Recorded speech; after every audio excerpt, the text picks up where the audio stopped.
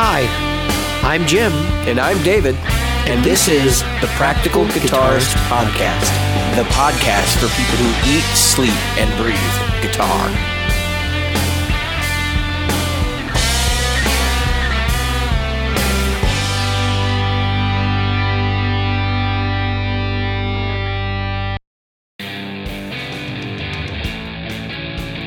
The Practical Guitarist Podcast is brought to you by Great Lakes Guitar Pickups. Great Lakes Guitar Pickups provides fantasy tones at prices a practical guitarist will love. Featuring top-notch construction, attention to detail, and a fully custom product, if you can dream it, Great Lakes Guitar Pickups can probably build it. Follow them on Facebook at facebook.com/Great Lakes Guitar Pickups. Are you a regular listener? Why not? David here reminding you of all the ways you can participate in the Practical Guitarist Podcast. Subscribe using your chosen podcast app. Review us on iTunes, Stitcher, iHeartRadio, or Google Play. Find our Facebook group at facebook.com/groups/practicalguitarist or on Twitter as @practguitarist. Support the show. Merchandise is available in our Threadless store at practicalguitaristpodcast.threadless.com. And donate to us via Patreon, available at patreon.com/practicalguitarist. Reach out to us directly via email at questions@practicalguitarist.com. Well, hello, David. Hello, Jim. Jim's leading this episode because I'm having a fever dream as we speak. David's a little bit out of it. He's practicing lucid dreaming. I'm not even sure what I'm doing right now. Like, to be honest with you, I'm gonna wake up tomorrow. It's all been a nightmare. Computer and I've got the flu. I got influenza. You know, the head cold crap. Yep. And I've been incapacitated. Last night we were supposed to record. I was 2 sheets to the wind. It was like I was drunk.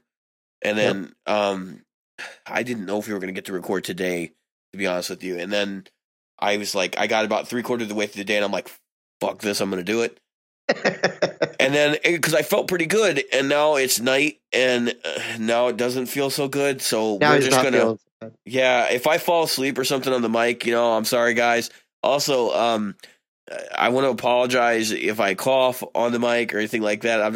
I'll try to mute it as best I can, but this is hell on earth. So, all right. You said the word cough, and I had to cough. Yeah, I mean, like, sometimes I think I'd rather go through a war than this. I mean, well, I've been through war, and it's not as good. No, I'm sure it's not. I'm sure it's not, but. Yeah. So today we're going to talk. I actually came up with the idea for our today's topic. David will come up with some fantastic. Even in his sleep, he can do it better than I can. Yeah. Title for the show. I think the title of the episode is probably going to be "Fever Dream" at this point. Yeah, I think that's a good one. So we're going to talk about our practice regimes, and so I posted in the group earlier this week. I put together some a question. I said, if I was to ask you how many hours a week you practice, what would your honest answer be? I got 10 hours, 5 to 7 hours. Most people were in the 10 to hours or so. I would say that that was about the average. And when I think about it, in a week, that's just about an hour a day. Yeah, people putting aside. It's not really. I mean, well, 10 hours is 2 during the work week. Well, it's 2 hours a day. If you were only practicing 5 days a week, yeah. Right. I'm just saying on a 7-day week, that's less than 2 hours a day. Yeah. So let's give people, some people gave us 5. Some of them said they don't practice at all. So here's the thing that I wanted to go over. First of all, I'm not sure if people count practice, because one listener said actual practice probably about a half hour. Yeah, because what practices versus just sitting around and noodling are two different things. And so when I said 10 to 12 hours a week for me, that's not noodling. That's like sitting there actually doing something specifically, repeatedly, usually while watching TV or something stupid like that. Yeah. Yeah, I'm going to get in on those. And so the one person, like I said 0 to a half hour. And they said, the person said, if I'm playing at church, it's practice time with the band, so it's 3 to 4 hours total. I was actually kind of surprised by that, only because 3 to 4 hours total with a band. I'm going to go over how that's really not effective practice typically. So first thing that people would probably ask me how many hours of practice I get.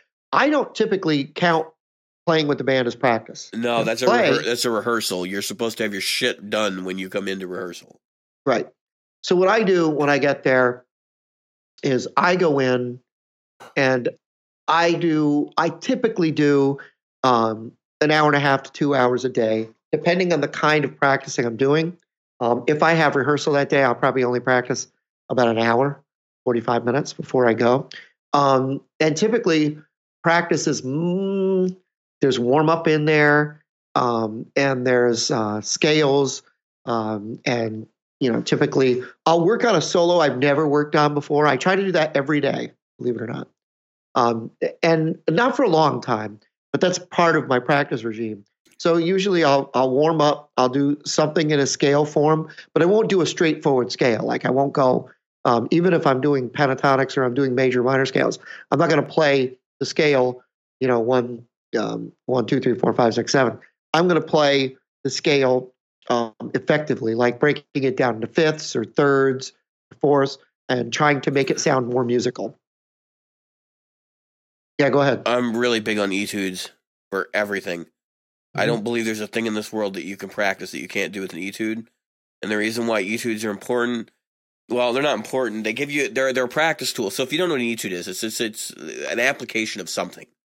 So Right. You might have a tapping etude or something like that, where you can use it. It's actually a piece of music, and there's something going on behind it, and it sounds good to your ears. But it's not as boring to play as like, okay, so here I'm going to play this 1, 2, 3, 4 pattern. It's Right. not the same as that. For example, an etude there are several etudes that have become songs. One of them was Slash's intro to what is it? Not Paradise Sun. Crazy Train's the intro piece. Crazy Train's is intro. Also a speed builder. Yep. What's the big gold or Guns N' Roses song? Everybody plays wrong at Guitar Center. Sweet Child of Mine. Sweet Child of Mine. And I don't play it wrong, and I haven't played it at Guitar Center in probably a really long time. So yeah, but I'm cool now. I figured out how not to do that shit. Now, just so we're clear, I would never have admitted that had I not had this illness. Yep. So yeah, Sweet Child of Mine. Like you said, Crazy Train. That's another one you hear at Guitar Center. The intro to Dust in the Wind is another one. Using something that musically makes more sense and it's useful. Yeah, it's like a workout. So, think about it that way. Yeah, it's like a workout, exactly. But playing a whole scale pattern is not, unless you're using it like as an intro or as a movement from to. Typically, you're not going to play a whole scale from front to back. Well, I used to, but that's because I'm an ignorant ass. Yeah, but it wasn't musical, right? No, and the thing is, like, you're never going to use. If I run a 2-octave scalar run, I'm never going to use that. So let's ask this question of each other: why would I learn a scale? What is the purpose of learning a scale? You need the roadmap of the notes that you know what you're playing against. You do have to run scales, but I think if you break them up into smaller chunks, rather, because everybody wants to run, from E to E string, and like you're almost better off to just go E to D and then G to E, and if you can do that, like on the those strings, then you're going to be in a lot better shape. And I actually find myself, the better tool I get now is to play, like, if I'm playing A minor in the 5th position, then I'll go A minor in the 7th position and then the 8th position and just go that way, because then you can get all the modes down, and it's really easy to visualize. And another use of that is, like, typically what people will do is they move up the fretboard. They will also move up the strings. And when I say up the strings, I mean they will go to the thinner string, where a good practice is to move, start at the thinner strings and move your way up the fretboard, but down to the thicker strings, just so that you learn more about how the. Yeah, I mean, for me, breaking the mold is like, instead of doing the 3-note per string scales, Yep. add a slide in there, get the fourth note on the the in between string. If you're doing 3-string scales, like you can really break the mold by trying to shift from going. And I'll say this vertically, so from high E to low E, that would be vertical movement, right? Versus Horizontal. E at the 5th fret to E at the 12th, to the E string at the 12th fret, horizontal movement. You're going to get more. You're going to have more variety if you learn to do horizontal movement. Yep, and that's what I was saying. So, but try to break your mold. There's nothing wrong. If you're already doing horizontal, then figure the other out, because you're going to need both. Right, that's what I was about to say. There's nothing wrong with playing horizontally, and there's nothing wrong with playing vertically. But it can be boring if all you do is one or the other. No. If you always go high, you always ascend and you never descend, that's boring. If you always descend and never ascend, that's boring. So if that's an X and a Y axis, right? Yes. Horizontal, vertical, then the Z axis must be a tremolo bar, right? Yes. And that's it's a vibrato, but yeah. Those are technique practices. The Y axis. So let's talk about effective practice. Right, effective practice. In the beginning, effective practice, it's just like the fat kid. No offense, because I'm fat too, so I'm just going to call it out like it is. The fat kid that goes to the gym. The first few weeks, the fat kid loses a ton of weight. Oh, look at me, I'm losing a bunch of weight because it's easy, because I'm fat, and it's easy for me to lose weight because it's really just weight that'll fall right off when I start exercising, right? Man, I never had it easy. I'm fucking fatter than you are, and it has never been easy. Well, I do. But anyway, as time goes on, though, that becomes more and more difficult for everyone because there's less and less difference between the end goal, and where you are. Now, so what is effective practicing? I would say for a beginner, playing the guitar is effective practicing. Now, that said, it's always a difference of, is your goal to learn to play your scales? Are you going to want to be able to improvise? Then you should start using some scales. You should learn how to go up and down the fretboard. And you should learn to do things musically. Now, that said, you have to know your alphabet before you can know how to write and read. We all learned our alphabet, then we learned our basic words, then we learned to read and write more and more fluently. And how to curse at people. Yeah, until you could get to J.R.R. Tolkien and you could read a book and understand it. There's not a swear in Tolkien.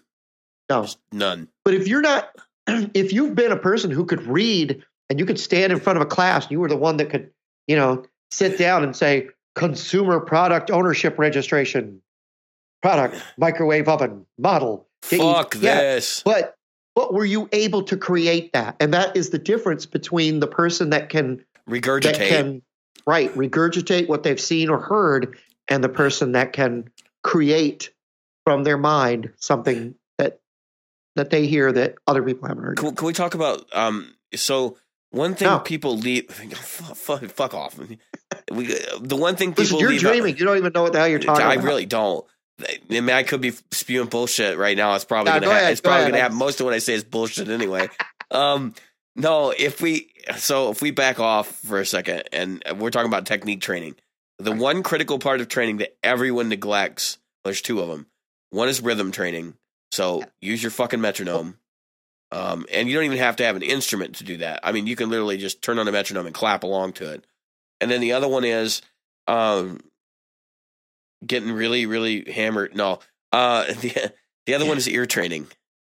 Yes. And ear training go over is those. Freaking huge. Well, good. I'm touching on your point, son.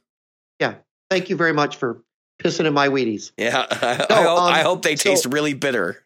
Yeah. So let's talk about that. So once you know your alphabet, once you know those things, one of the things that is important, well, those two things are extremely important. So rhythm training, it's very important to have rhythm. So one of the earliest recollections I have practicing as a child was my aunt would have me mute the strings of the guitar and she said, just strum. Listen to the strum and make sure it's on time. And then what she would do to have me practice timing, I don't know if I've mentioned this before, is she would have the radio on. She would have a song going. That's good. And then she would just random song, then turn the radio off. Right, and then turn it back up just to see where you were.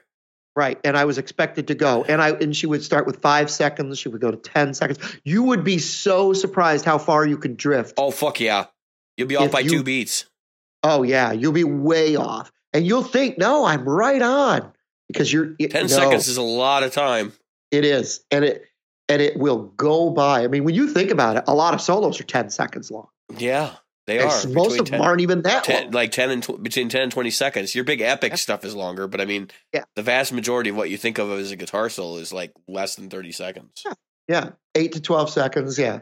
And so a lot of people, when you talk about a 4 bars in what is your typical song, 90 to 110 beats a second, or I mean a minute, sorry. That'd be real fast. Yeah. So you're talking about really a very small amount of time. You'd be surprised at how far off you can be.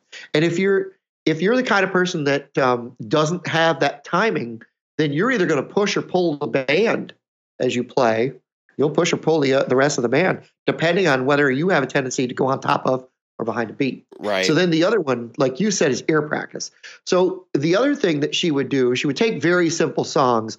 Like I remember a song about bananas, 10,000 bananas or something. And it was a whole Harry Chapin song, right? That was one of the ones we worked on, and she would work on like simple riffs like don don don boom boom boom boom boom. So learning how to play that and saying, okay, where are those notes, in reference to each other? And then of course you were working on. I would work on chords as well, and then she would say, what does that song sound? What are those chords? Now that you're playing them outside of the rest of the music, what does it sound like? And she would try to get me to associate chord progressions and say, oh, you know what? If I move that to A, it sounds like this song. If I move it to B, it sounds like this song. So forth. Yeah. And that teaches you what? What does that teach you? How to transpose. Right. Transposition and intervallic listening. Because you may not have perfect pitch. You don't need perfect pitch. But if you can figure out the root note and you have intervallic pitch, which most of us have as musicians, we hear intervals. Yeah, especially, and that comes with time too. And it's not necessarily something you have to develop in order to actually have interval pitch, but it certainly helps. Right. Yeah, and a good way to do that is to play a third and then sing a third. Play a third, sing a third. Play a fourth, sing a fourth. And then your major and minor and so on and so forth. And you're diminished and demolished.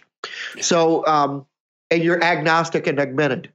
Whole tone, motherfucker. Whole tone. You're agnostic. All I know is I have the whole tone. All right. We used to call them agnostic and demolished chords.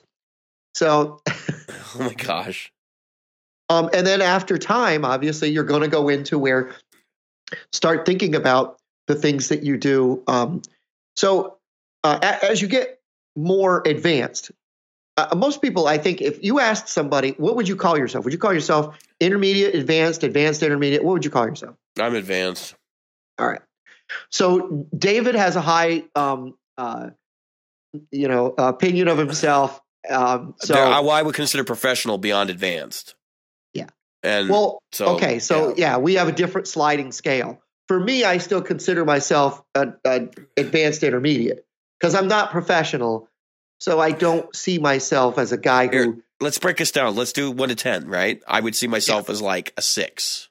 All right. Yeah. See, I'd see myself as like a 5, 4.5, 5. That's where I would be. I wouldn't put myself up there at 6 because there are a lot of things that I don't know theory wise, because there's still things that I'm still learning, and I don't have any problem. That's the one thing you have to.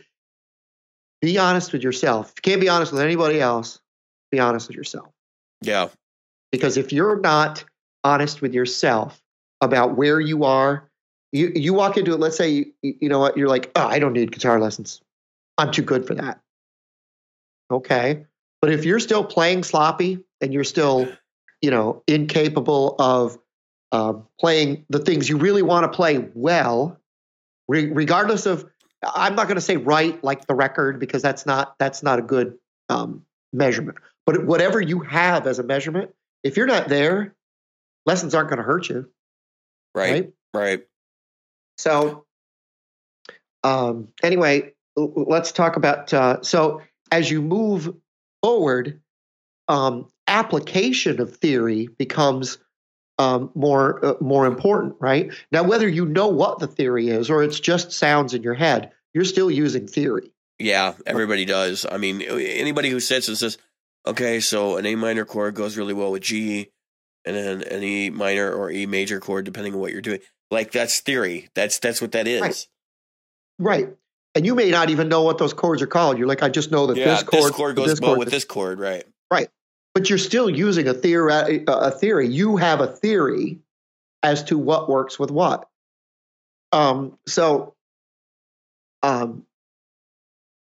You also then, as you get more and more advanced in time, you learn how you can break rules that are set. So you can say, oh, you know what? G major is normally what I would play, but can I use this minor? Will it work, even though it's an outside tone based on, the major scale? And, as we've said before, as long as you use, I honestly think any note is good as long as you don't sit on quote unquote bad notes for a long time. Or if you're in jazz, you play that note 3 times just to make sure everybody knew that's where you really wanted to play. Yeah.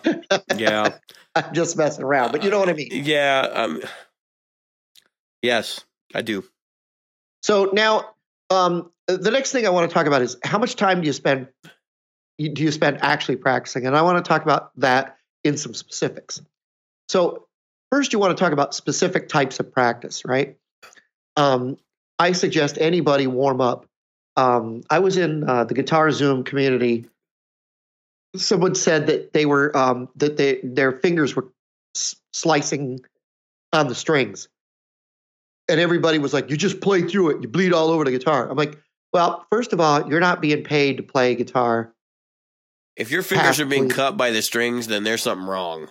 Right. You need to step back and you take a break and start looking at ways you can protect your fingers. Some people, it could be because you're in a dry climate, not have enough water. It could be that you have delicate skin. I mean, there's a lot of different reasons. Yeah. This is an older guy. It could have been easily. He could be on medication that could be causing it even. Right. I mean, that's exactly. So it happens. There are things you can do to prevent that, or at least to alleviate that. I've known people who've actually played with Band-Aids on. Like, I can't do that, but there was a time when I had to get through a gig and I had to put they call it fake skin or something. Yeah, the new skin. Yeah, my wife had to use that recently. Not on my left hand. Yeah, not on my fretting hand. I had to put it on my quote unquote picking hand. Yeah, or could I say plucking hand? My whole index finger from the end all the way up through the first knuckle nail, all the way up to the knuckle, was bleeding all over the place. So during a break, I just took a bottle of liquid skin. I just stuck my finger in it. Well, that's fucking painful though too. Oh, it hurt like the hubs I had. Because nobody tells you, like, oh yeah, new skin's the greatest thing on earth. My wife had to use it. She was just finished up cosmetology school. She got licensed. Congratulations. And she was talking about, because the shears they use, they're Japanese folded steel. They're like no joke. And she cut herself, and she's like, oh, I got to take a test tomorrow. I got to use new skin. And it was the first time she'd used it, and she was just screaming because it hurt so bad. Like, she could not imagine it hurting like that. I don't know what do they call it, an analgesic or whatever that they put on that thing. Yeah. Ouch. It's like, this is what they need to make liquid Novocaine available for. Exactly. So that's one of the things that I think, is important. When you're practicing, make sure you warm up. We talked about that with Steve Stein last week. Yeah, warm up. Yep. Make sure you warm down too. It's just like working out. It really is. So can I be real for a minute? Yeah. I didn't have to warm up. I never warmed up as a guitar player until probably, when I started getting into this Yngwie stuff, I could start to feel the need to warm up. Yeah. And I mean, I'm not, Jim, you've heard me, I'm not exactly a slow player by any means, but to improve the accuracy of what I was doing, I really have to make sure that I've run some stuff underneath my fingers, or at least warmed them into the faucet or whatever. And the other thing, you're talking about warming down. I've never found that to be as vital, but I have noticed now that I'm getting older, I'm starting to get a little bit of arthritis and stuff going on. I have an autoimmune disorder. I have Crohn's disease. And I've always been concerned about that, and I'm starting to feel it now. And I think that when I do make the effort to play some just like kind of nicer, cleaner blues licks at the end for about 5 or 10 minutes, right, it feels better an hour or so later. Yeah, and that's what I was saying. So when I say warm down, I just mean slow down a little bit, play some slower licks at the end. I was listening to Rush, and they were, you listen to their live stuff, and he was talking about how they used to warm up and warm down, backstage. They being Alex and Geddy. The drummer Neil, he would warm up and warm down before and after a gig in the green room, so to speak. So the thing is that, Geddy would talk about the fact that he had to warm up and warm down, and the way that they did it was they would pick the songs that allowed them to warm up vocally and physically into the music, and then come back down. Yeah. So go ahead. Speaking of warming up and warming down, I'm going to take a segue and then we'll come back to the practice thing. I saw Malmsteen 2 weeks ago, and you were getting a bunch of messages when I was at the show because I was there like 2 hours before the gig, and the doors were closed and they were on stage, and it was definitely Mr. Malmsteen himself. And you would not believe the stuff they were using to warm up. It was hysterical. They're up there playing Lazy from Deep Purple, which, of course, Yngwie's a big Deep Purple guy anyway. But all kinds of crap, like nothing that you would hear in their set. Blues, like 12-bar blues. They were playing some Journey. It was crazy. I'm standing there, and I wish I could have recorded it, because I know my phone wouldn't have been able to pick up the sound through the door. But it was pretty enlightening to hear that, somebody like Yngwie does come out right before the set and does play for 20 or 30 minutes. But on another part of this, we were sitting with a guy who's a Desert Storm vet. It was super nice. We were all talking and stuff. And he had a big thing for Leader Ford. Anyway, he was going on about how he ran into the other band in the lobby, the opening band. And he asked him if they got to jam with Yngwie before the show. And the guy goes, or I guess the guy in the other band goes, you know what? He's like, honestly, Yngwie's he's kind of pretentious. He's off by himself doing his own thing. And I'm just laughing because I'm like, no, he wasn't. I just heard him no more than an hour ago, playing this stuff in the before they opened the doors. Like, he wasn't pretentious at all. Like, he was out there just having a good time. And it was funny because they'd crack the doors and look in there, and you'd see him up there, and he was a big smile on his face, like having fun with the band. But then, he goes out game face mode, and 3/4 of the stage is Yngwie, and then this little corner has a keyboard player, a drummer, and a bass player. When I say tiny area, it's probably 15 by 15, and then the rest of the stage is 90 by 90 or something. Anyway, and that's all Malmsteen. I got more to say about that later, but yeah, we'll get to that after we get to practice stuff. So again, the warming up doesn't have to be a big long thing. It can be 3 to 5 minutes. When you're younger, 2 or 3 minutes, but you still want to warm up. You do not want to get into bad habits early on, and you don't want to get to where you injure yourself early on.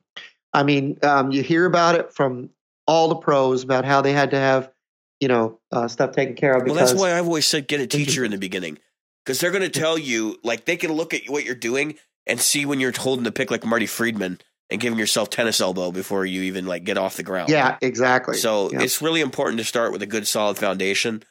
Get 6 lessons in the beginning. I don't care if you want to go it alone. Get 6 lessons in the beginning.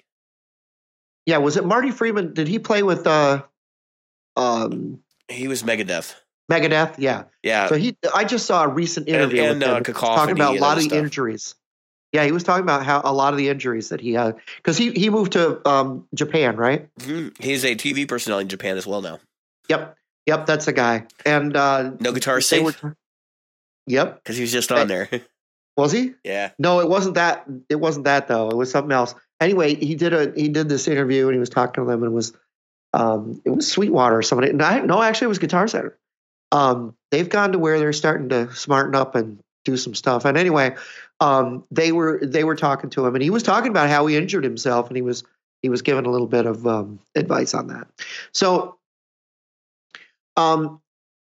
then make sure that whatever it is you're planning to practice it specifically. I saw recently, I don't know if you've followed Justin Guitar, but he's been teaching the Captain from Lee Anderton and the Captain. Yeah. And so the Captain did 9 practices things. And then he was like, you know what?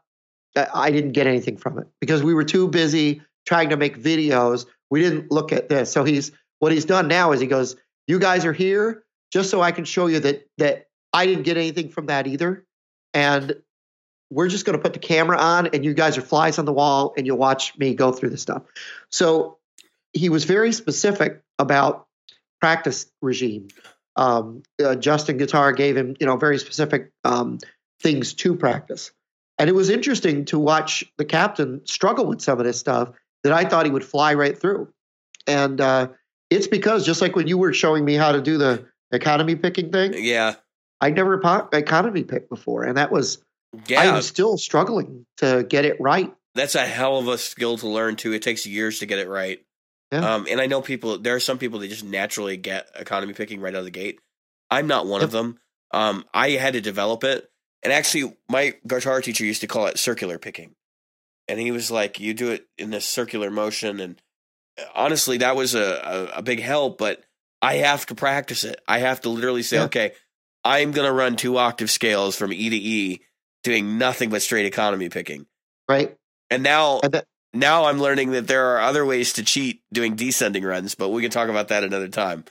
And that was one of the things that Justin was going over with the Captain. So I thought it was interesting. But the point that I want to make there is when you set up your practice regime, make sure if you say, I'm going to practice an hour today, or I'm going to practice half hour today, decide what it is you're going to do. Because if you go ADD on yourself, you're not going to get anything out of it. And if you just sit down and practice playing the same shit you've been doing all the time, you're going to get really good at playing that shit, but you don't get good at playing anything else. Yeah. And you don't get good at what's outside of your current box. I'm always trying to learn something new. I mean, I play country, jazz, folk, rock, funk. I don't think about genre anymore. Do you know what I think about? Technique.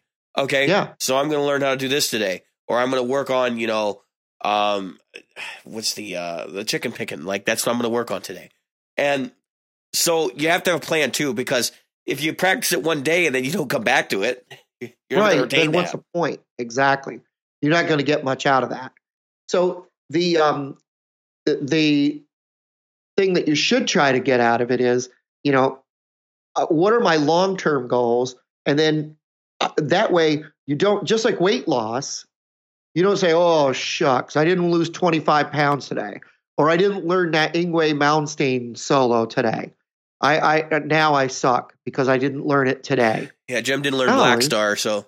No, I suck. I suck ass. I'm awful at that stuff. I am still working on. Not that I'm giving up though. No, someone might say, "Well, geez, you're 54 years old. You should give up." No, I'm not giving up. No. You got to learn that stuff anyway. If you feel like I know people in their 50s playing Django stuff, and that's a challenge, especially if you play it correctly. Because exactly, he only had 2 fingers. Right, and that was what I was getting at earlier. Not that I was trying to brag about the genres. I was saying is each one of those is a different way of expressing the same type of tones. Right. Notes and choices of notes and rhythm, playing on top of the beat, behind the beat. So I notice a lot of people, when we talked about this on the show, is people buy gear because they haven't figured out how to develop a clean note style to begin with. And, it looks like the overdrive pedal du jour is somehow going to improve the basic sound you're getting out of the guitar. But, honestly, if you're not happy with what you sound like clean, meaning, and I'm not just talking about separation between notes and those kind of things, but just like the way a note resonates and stuff that can be controlled by which part of your fingertip you're using. And that's what you need to think about and develop. And that's why I think, these people that are in their first or second year and they're throwing all this money at gear, I shake my head and I'm going, what are you doing? Like, you haven't even figured out how to make a note sound more muscular yet. Like, you haven't even gotten there. So. Exactly. You haven't learned how to do the basic things yet. How are you going to try to get to that more advanced stuff? So the next thing, I have these little notes I wrote for myself so we could stay on track. And that is rehearsal. The reason I wanted to say that rehearsal is not really practice is that rehearsal is doing the stuff you already know how to do, or at least you should know how to do it before you walk in there. Now, that doesn't mean that rehearsal is not a workout. No, when I say rehearsal is for you to take the music you already learned for the band, put it together, and find out what you need to tweak to make it work better as a band. Right. That's what it's for. Right. Now, if you're writing music with other musicians, then yes, there is a creativity involved in that band rehearsal. But a lot of times you've already got riffs and you've got things like that you've worked out. And rehearsal is more about, like you said, honing the finer details in a band situation. So I'm not so sure. Now, personally, I don't count band rehearsal as practice because even though I might say, oh, you know what, I'll change these notes or I'll change those notes, and there's not really a lot of that going on. No. Mostly it's just playing stuff over and over until we get it right. It's getting used to the timing of the rest of the people because a band is a fluid thing. You can practice with a metronome till you're blue in the face. And I've said this to people in groups and forums before. Look, I don't care that you're playing to a track, which is synced to a metronome, because it doesn't mean anything. When you get in a room with 5 guys and the drummer's speeding up and slowing down a little bit, and even a good drummer, a great drummer, will have some of that going on. You have to be able to compensate. You have to be able to play a behind the beat, on the beat, and before the beat when needed. I ran into I was listening to Steve Vai's Ultrazone record, and there are places on there where the phrasing is so good because he's actually able to lay off the beat. And it's like, if you were to perform this live, you'd have to do that. Otherwise, the tune's not going to work.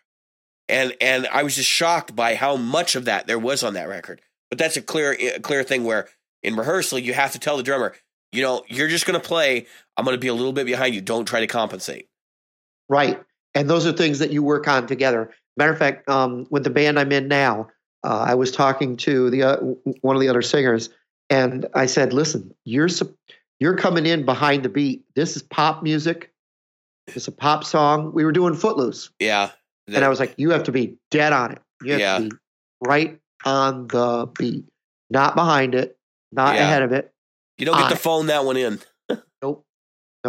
Because otherwise you take it from being danceable and fun to, you want to make it your own? Fine, make it your own. But you know what you're not going to get? You're not going to get the response you're looking for. If you're a dance band, you're looking for people to dance to it, and it's a well-known song, don't try to make it your own. It's not going to work. It's not going to work. Next one is when you practice, do you have complete isolation?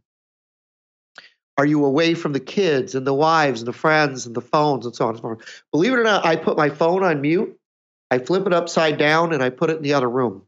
Sometimes I'll put it on a charger, sometimes I don't, which then I look at it, I go, oh crap, it's at 23%. But that's beside the point.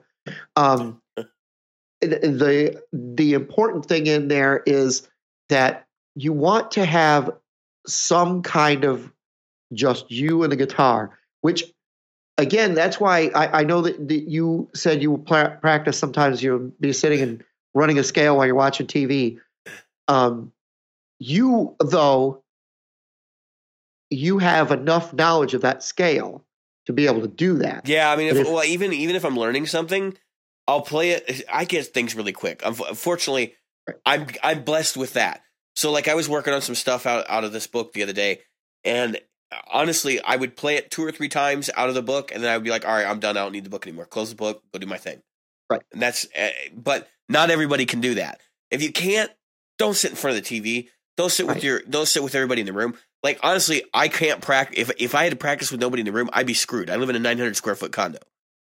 Right. There's no way I can get away with that. Exactly. So you have to train yourself to be able to shut everything out. But if you were one of those kids who had to get some isolation to get your homework done, or you had to have isolation to be able to read, then you should definitely get isolation when you're playing your guitar. Just go to your local high school and get a case of ADHD. It'll be fine. It's awesome. Yep. I caught it last week. I have it. So I've had it for years. Yep. When you look up information on Google and YouTube, do you tend to get distracted? A lot of people, they'll get on there and they're like, they'll get onto YouTube to say, oh, yeah, I'm going to look up how to play that song. Yeah, and then you're like, ooh, DOD 250 video over in the sidebar. Yeah. Oh, man. And then you're like, oh, wow, what did President Trump do this week? What? No, I don't think I would watch that anymore. Yeah.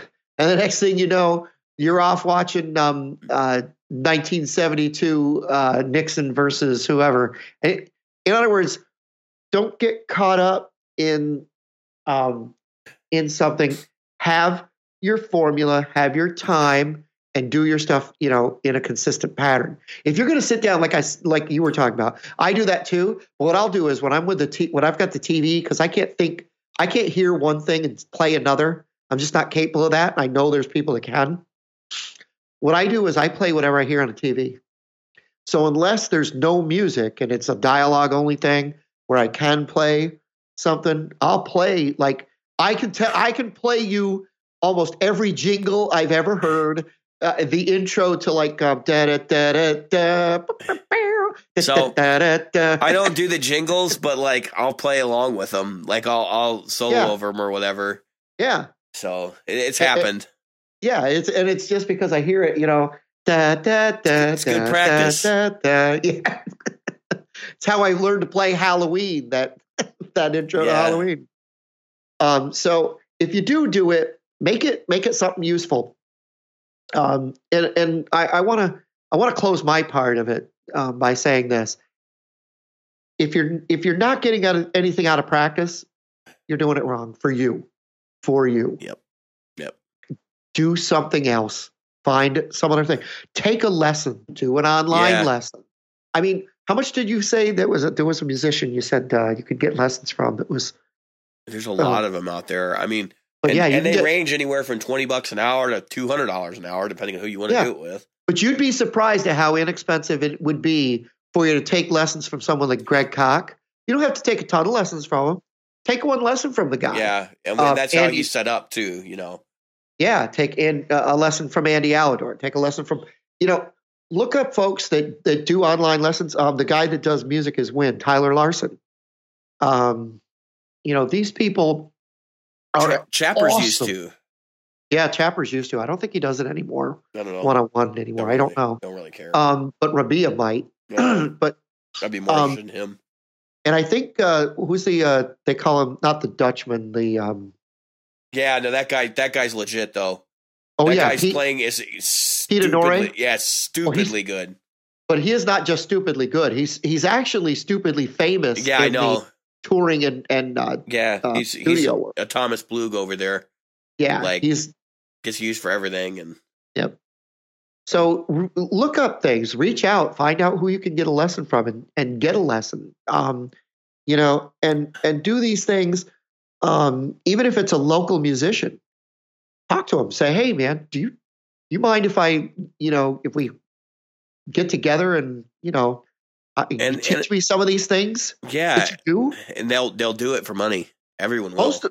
Almost all of them will do it for money. Some will do it for free. A couple of beers and a chance to hang out with somebody other than their wives. Right. So, I don't know. I want to close the book on this. That cat. So, which one? He had his little face up next to your arm. No, he's looking to see what's going on up here because the other cat's in the corner. I can't see the other one. Yeah, she's up in the corner, by the Paul Reed Smith wood stuff. All right. So I was at the music store this weekend. I'm always at the music store. Bought a new gig bag. I needed it. I needed a gig bag. My old Fender gig bag was starting to come apart, and it's just a piece of crap anyway. The only thing Fender makes decent are guitars. A lot of the products that I've had from them that are not guitars are not great. I'm generalizing. I know they make good shit too. Just, bear with me. I'm not feeling well. That's my excuse tonight, and I'm sticking to it. So anyway, I went to the music store, and I'm gonna try to get this out without losing my voice. But we're gonna work through it.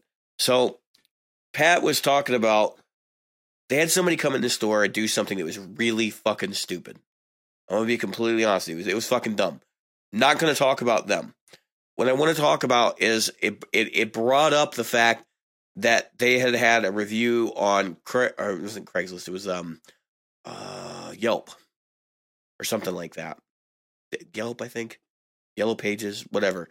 Somebody had reviewed them and said, "You guys suck. Was treated rudely. Was thrown out of the store. Treated me like garbage. Never been treated like this. And the prices at Guitar Center are better." And all this other crap. Well, first off, the prices at Guitar Center are the exact same. Pat works really hard to make sure that their prices for the stuff they're selling are the same as what you're going to pay at Guitar Center. That's because he doesn't want to have to argue with people about pricing. You used to go in the mom and pops and they'd be slightly more. It was because they knew that you knew that. And then you would say, "Oh, well, I could get this at Guitar Center for this." And they go, "Okay, I'll give it to you for that." And if you were a poor sucker and didn't know that, then you were going to pay full price. Pat doesn't do that shit. So, first off, he pulled up the review and he read it out loud. If I'd had the forethought, I would have got it up for this episode. But it brought up an interesting point. The guy had his side of the story, which was that I was treated like an asshole and then kicked out of the store. Then Pat had his side of the story, which is probably more accurate. Pat says, guy came in with his kid, right? He had this "my shit doesn't stink" attitude with his son. Like he just pulling down $4,000 guitars off the wall, which have stickers on them that say, "Please ask for assistance," right? Because I want to make sure somebody's serious. I'll explain why here in a minute. But Pat had an altercation with the kid because the kid was playing. He basically picked up every used guitar, and then half the guitars off the new wall. And then he walked over to I believe it was a Mesa Boogie, and he put his foot up on it while he was playing it. Now, we're not talking about a stock Mesa Boogie amp. We're talking about an amp that had, Taurus vinyl or something on it. It's a special. It wasn't Taurus. It was a special covering and everything. And it's like, come on, man. Like, what the fuck? This is not your personal play place. So Pat walks over and he's real nice. And what he says is, "If you have any questions or anything I can help you with, yeah, look, I gotta tell you, please don't put your feet on the equipment, right? Just like that. Not a huge deal." And then, meanwhile, the father is picking up basses off the wall. Pat goes over and he says, "Hey, can I help you with anything? Is there anything in particular you have any questions about?" And the guy goes, "No." He's like, "I don't even play bass." He's like, I just like messing around with him. So at this point, Pat's kind of getting frustrated. And he said, "Look," he said, "we don't have a come in and play policy. If you're interested in buying something, you're interested in, coming in and playing some of the instruments, like that's one thing, but you need to have a conversation with us about what you're looking for and those kinds of things. And, right. This is not a come in and screw up everything kind of atmosphere." And the reason for this is, and they're old school, right? So the reason for this is when you go to a guitar store, a lot of guitar stores don't care about what the instruments on the rack look like. Those are the places that don't give a shit about it, whoever comes in and plays them. I've been in Good Time, and I've had him pull out limited edition instruments and put them in my hands, and him tell me, "Be very careful with the pick. We really don't want to put any scratches in this guitar because it's probably going to go to a collector," kind of deal. Or even every guitar I touch, they pick it up and they take a rag and they wipe all the fingerprints off.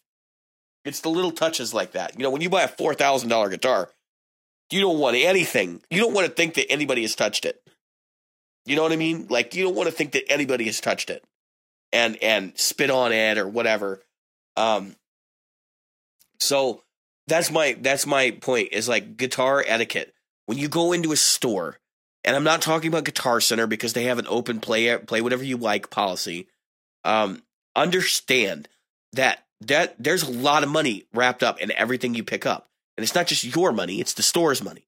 So if you do come in with that kind of attitude and you devalue something, like putting your foot up on a $3,000 Mesa Boogie dual rectifier or something, that's just shitty. Don't do that. Like, try to be respectful. Understand that, these guys have a store for you to come in and actually be able to try some of these things as they come out and make a decision about whether you want to buy them or not. Now, Pat's not going to tell you, hey, no, don't play that. I don't think you're interested kind of deal. But it's like, look, you didn't come in here just to fart around and play all the damn guitars. You want to do that? Go home. I'm sure you got guitars at home. The one thing about the guy that he told me, though, that's really funny, and I'll bring it up just to bring some humor into this discussion. The guy says, he's like, he was picking up an electric guitar. He picked up a Paul Reed Smith. He goes, why does this guitar only have 3 wound strings? Most of the guitars I've ever seen have 4 wound strings. And he explains. So obviously he's only been playing acoustics. Yeah, it's like you have 0 experience with this, and you're making a comment like we fuck up our guitars or something before we put them out. That's the kind of customer he was dealing with. So, I don't know. Just be respectful when you go in these places. Don't give these guys a hard time.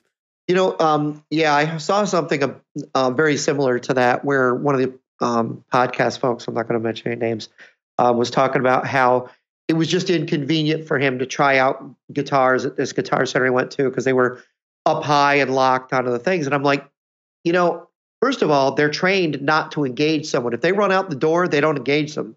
So that's insurance, type stuff. So and number 2, you kind of do want to, like you said, make sure that the people taking stuff down, almost everybody wants to think, oh, I'm going to be, I'm going to be careful, and we usually are. But if you're just there to, like, I'll go to Guitar Center, I see the same kids playing the same guitars in Guitar Center every day. I swear to God, that's their practice place. Yeah, well, that's what he's talking about, is the people that come in and use the place as a practice space. Yeah, and that's not what it is. That's not what it's for. Buy a guitar, take it home. The other way to think about this is every time you pick up an instrument at the store, that costs them money. You don't realize it, but it costs them money because they may have to do work to sell it. They may have to, just wiping it down. That's labor hours. Exactly. People don't think about that stuff, and it's shitty. And it used to not be that way. It used to be that people were respectful of the place they went. But Jim, you're going to hate me for this, but this is the Guitar Center culture, and this is the Sam Ash culture. These big retail outlets who basically will let you play whatever you want, and it did for years. Now they've just started to lock things up in the last 5 years. Well, there used to be that room that you could only get into. Depended on the store. Some of my Guitar Center here are all open. They don't have any locks or anything. Yeah, see, now that's what it's like. Well, no, they were that way 10 years ago. I mean, 15 years ago even. Oh, yeah. The Villa Park store is like that. I know the Naperville stores. In the Naperville store, they did put in a VIP room now. But they've started to lock things down because they're having the same damn problems. And look, they created this culture of buy it, take it home, try it out, and then bring it back. Well, here's what kills me is people will say, oh, yeah, then it's a big problem. And yet those same people are like, I would go to my local mom and pop and I could play anything all the time. And I wanted to say, you are so full of shit. Yeah, and your mom and pop fucking hates you. Right. Yeah. Unless you were buddies. That mom and pop did not want you in there playing every guitar that they had. Yeah. I think most of those people they've got fond memories of things that never happened. Yeah, or they just don't know any better, and they don't know that the guy behind the counter is like, what the fuck? When is this guy going to leave? Exactly, because they weren't going to engage him. There was no way they were going to buy anything. And I go into some of these stores, and I'm starting to lose my voice, but I go into some of these stores and I say, look, come in, I'm looking for this kind of guitar. I'm going to try a few out. I'm not buying one today. Is that cool?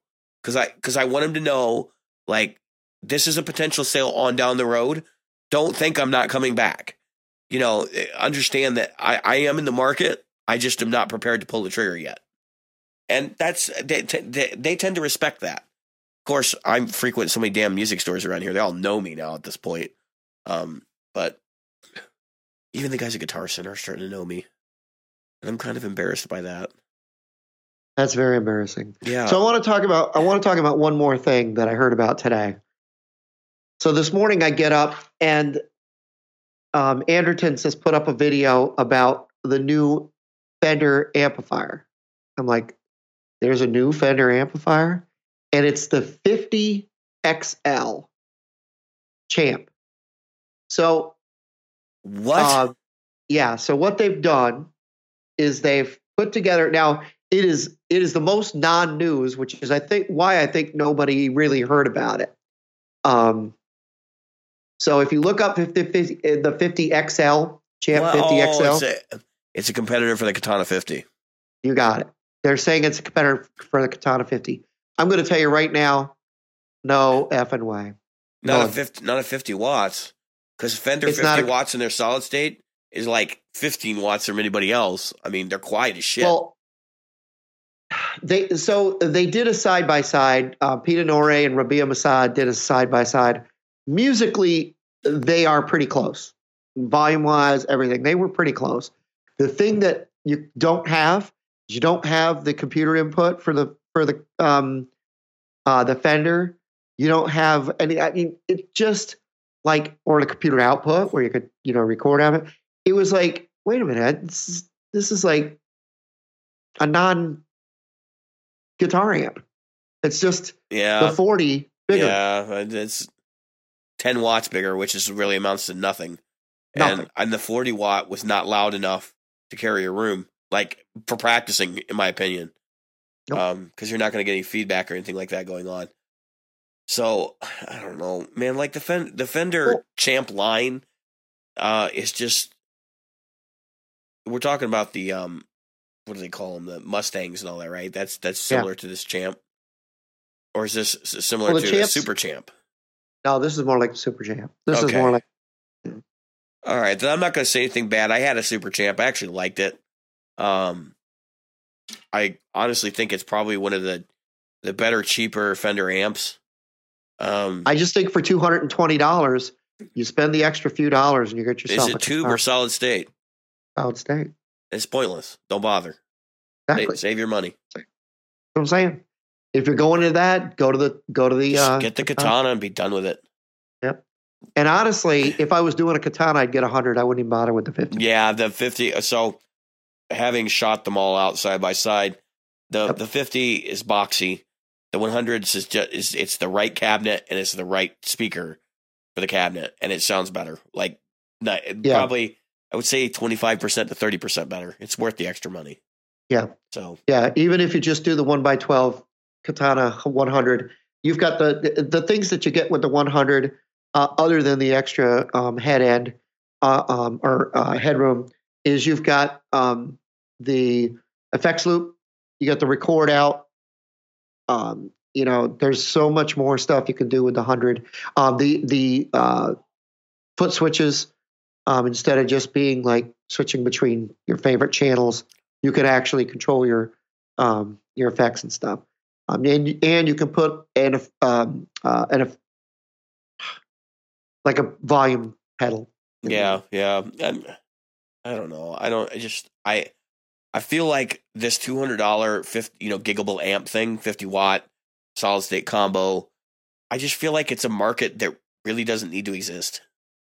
I do have firsthand experience with 50s, 51x12s, solid state combos in a gig market, and I do see them, and they are working.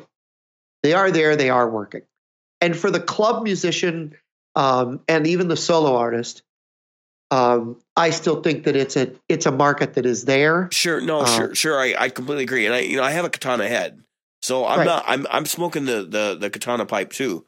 But, when I stop and I think about this market space and I go, if you're a gigging musician, what is the entry level for gigging now? Is it, cause it used to be like Crate GFX, 200 or 100 watt, solid state amp, which was like $300. Yeah, I still think the Katana 100 is the more realistic gigging amp than the. I know people 50. That are playing gigs with a 50 though. Yeah, I do too. So I guess what I'm saying is that, are we setting the bar too low now? Because we know, look, any 50-watt amp that's under $250 is going to have some sort of compromise needed to make that thing come into the price. For the Katana, the 50-watt speaker is different. The cabinet is different. The cabinet and the Katana line is not great in general. So that's where I'm going with this, is that there are compromises made in the cheaper amps that I think are more impactful on your sound. I just don't feel like they make great backup amps, right? I don't want to dispute that at all.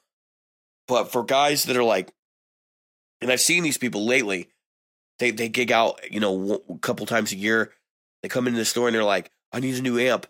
And they're like, but I don't want to spend more than like $300. I'm going, what the hell are you doing? You're playing a gig and you don't want to spend any more than $300. Get the fuck out of here. Like, really? What do you think this is? It would be like trying to take, you remember when they had the Fender had the DSP series? So it was like a Deluxe 90 DSP. That's like buying a Deluxe 90 DSP and trying to do like a live gig with it. And it'll be loud enough, but it's going to sound like shit. So I think that, well, again, we're getting to where the quote unquote gigging musician,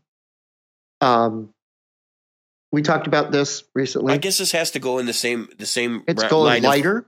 The same line of thought of like people using a pedal board directly into a PA kind of thing. And that's like, I get it. I just feel like up from that. It's a compromise is what it is. For you to do that, you're basically saying my tone isn't that important. And okay, maybe it isn't. Maybe I'm wrong. But at least for me, like, no, I at least want to be heard. That's really important to me. And I don't feel like I could get away with 3 pedals into a speaker simulator, into a PA. Helix, maybe that's another thing. But even then, I know I'm going to have problems with it because I'm not going to be able to get the air moving behind me, which is important because the guitar vibrates. Who would have thought you have sympathetic vibration from the speaker and the guitar? So I don't know. It's just and those are things. I think I think that comes down to the music as well. I mean, let's face it. If you're playing we talked about this. You're playing a church gig, right? You're not worried about vibrating your guitar with the loudness of that speaker, depending on your church, I suppose. So, and that's a huge market, man. It's a huge market, and those are gigs, whether we want to look at them that way or not. Those are gigs. I'll tell you what it is, Jim. It's the bedroom player. It's the guy who plays in his bedroom who, doesn't want to spend money on amplification because he never turns it up. He's never pushing it loud enough to actually care. So when they go to I don't want to be judgmental of church players. It's not what I'm trying to say. But if you're a primarily bedroom player, maybe the only place you play out is at church. In which case, okay, so you go to church with your Katana 50, and that's plenty for you. And I get that.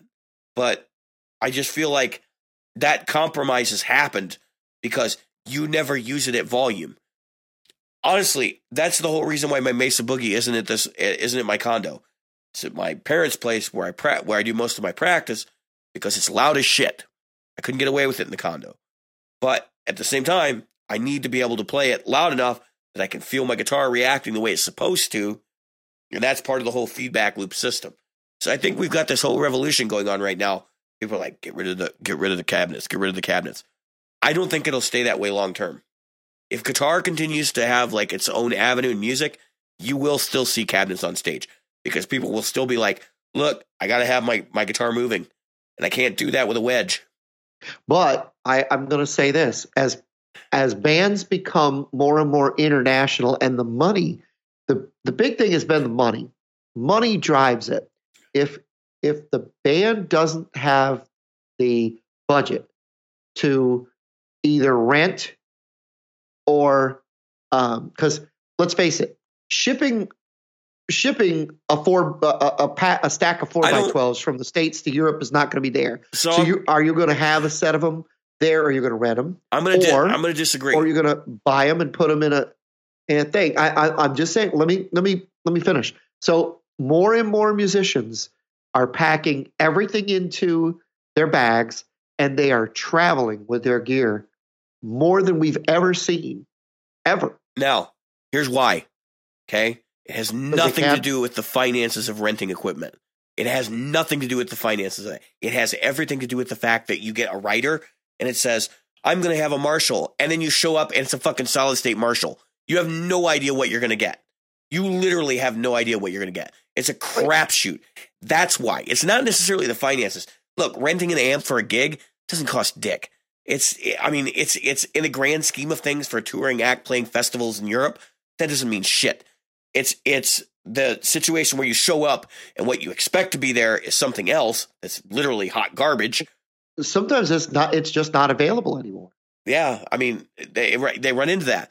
So, yes, not every band can be Guns N' Roses where they have a warehouse over in Britain filled with amps and cabinets for touring Europe.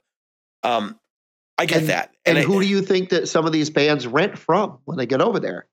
They say, hey, Guns N' Roses, can I rent your stuff? Yeah, it happens. And sometimes they say no, for the same reason Guitar Center doesn't want that asshole to take the guitar off the shelf because he doesn't treat his stuff with respect. So, plus there's times when they know, hey, this stuff is, who was it that I saw that, I don't know if it was Steve Miller or somebody was saying there's no way. Oh, it was Brian Setzer. There's gear that Brian Setzer has. He has bought all of it. Like you can't find many more of it in the world. I can't remember if it's certain tubes or certain heads. Yeah, I've heard that too. But he ran out and he bought them all.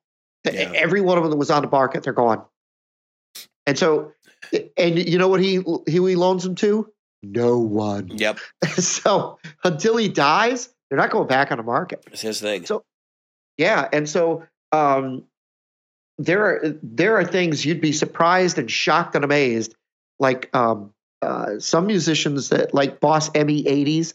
So, or I'm not ME80s, the old Boss ME, the early MEs.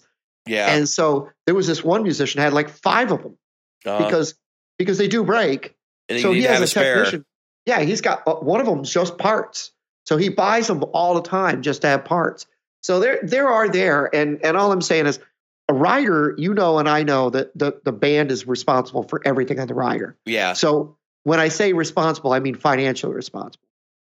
So if I say, yeah, I want these things, and then they show up and then they get stolen, guess who's responsible? Yeah, yeah. So there's a whole lot of, there's insurance issues and all kinds of things. I only recently heard about why, like, it was a Bruce Kulick or something wasn't officially a member of KISS because he never signed his contract. Same thing with what you said right now, though. Like, you're still responsible for it, whether or not it's on your rider or you brought it with you. And so I guess what I'm saying, price-wise, I forget who it was, but I saw somebody who had 4 Axe effects that they took with them to Europe every time they'd go, because they'd need 2 on stage and 2 for spare, right? Which means that's $12,000 in guitar processors on the road with them. Yeah. Do you think a band that's putting out $12,000 for guitar processors could not afford to have a rented amp? You're right. All right. There's that side of it. There's also more and more bands that you would never think are not playing stadiums. Yeah. They're playing clubs. They're playing, especially when you go across Europe. You know, you're playing in all these what are considered clubs, like that place you saw Malmsteen. Right. Was a club, right? Yeah. How many people would you fit in there? It probably seats 2,000, 3,000. Small. Okay, 2,000. So it's what we call a club and what you're calling a club, completely different thing. But it's a small it's a small amphitheater. Yeah. But it's the equivalent of playing, you know, your local bijou, for lack of a better term, or your cinema. So if, let's say you could get 3,000 people, you're going to pay to rent the hall because somebody's going to pay them. So I don't need an economics lesson. Like, I understand. There's cost involved, and I think our listeners get that too. My point is that if we're making these moves towards smaller amps, the Katana is not aimed at the guy going to Europe. Okay, that's all I'm getting at. No, that's what I was saying earlier. Okay. The Katana is aimed at the bedroom player / church goer, church player. I honestly think that. And like we said before, the churches have got more instruments in them than they ever had. When I grew up, you were lucky if you saw an acoustic guitar. You were hippies if you had an acoustic guitar at church. You have a guitar at church? Yeah. What a blasphemous person. Yes, you need to burn in hell. That was only the 70s, man. So we're not talking how long ago. So in the last I'm not really sure when the churches moved towards this more open music. What, the late 70s, early 80s? Right? They started that movement. Yeah, but that was with the Amy Grant, and all Michael those J. people, right? Or Michael W. Smith, and all those guys. So you're looking at a whole new thing that broadened it out, and those folks, and I'm one of them. They're always looking to make it small, compact, no noise on stage, because you've got everybody from 3-year-olds to 300-year-olds in the place. Well, and a lot of the places they play are not designed to sound good acoustically. No. And yes, I know churches, you'd think a church would be designed that way, but a lot of them aren't. That's starting to change. I think a lot of the newer churches, they're bringing in acoustic technicians and design consultants and things to get the job done. In fact, I think we know some people that probably actually do that for a living. A lot of your smaller churches are renting. They're renting VFWs. They're renting small halls. They rent movie theaters. Whatever down they can. Here. Yeah, down here there's a huge theater in downtown Norfolk, and a large church rents it.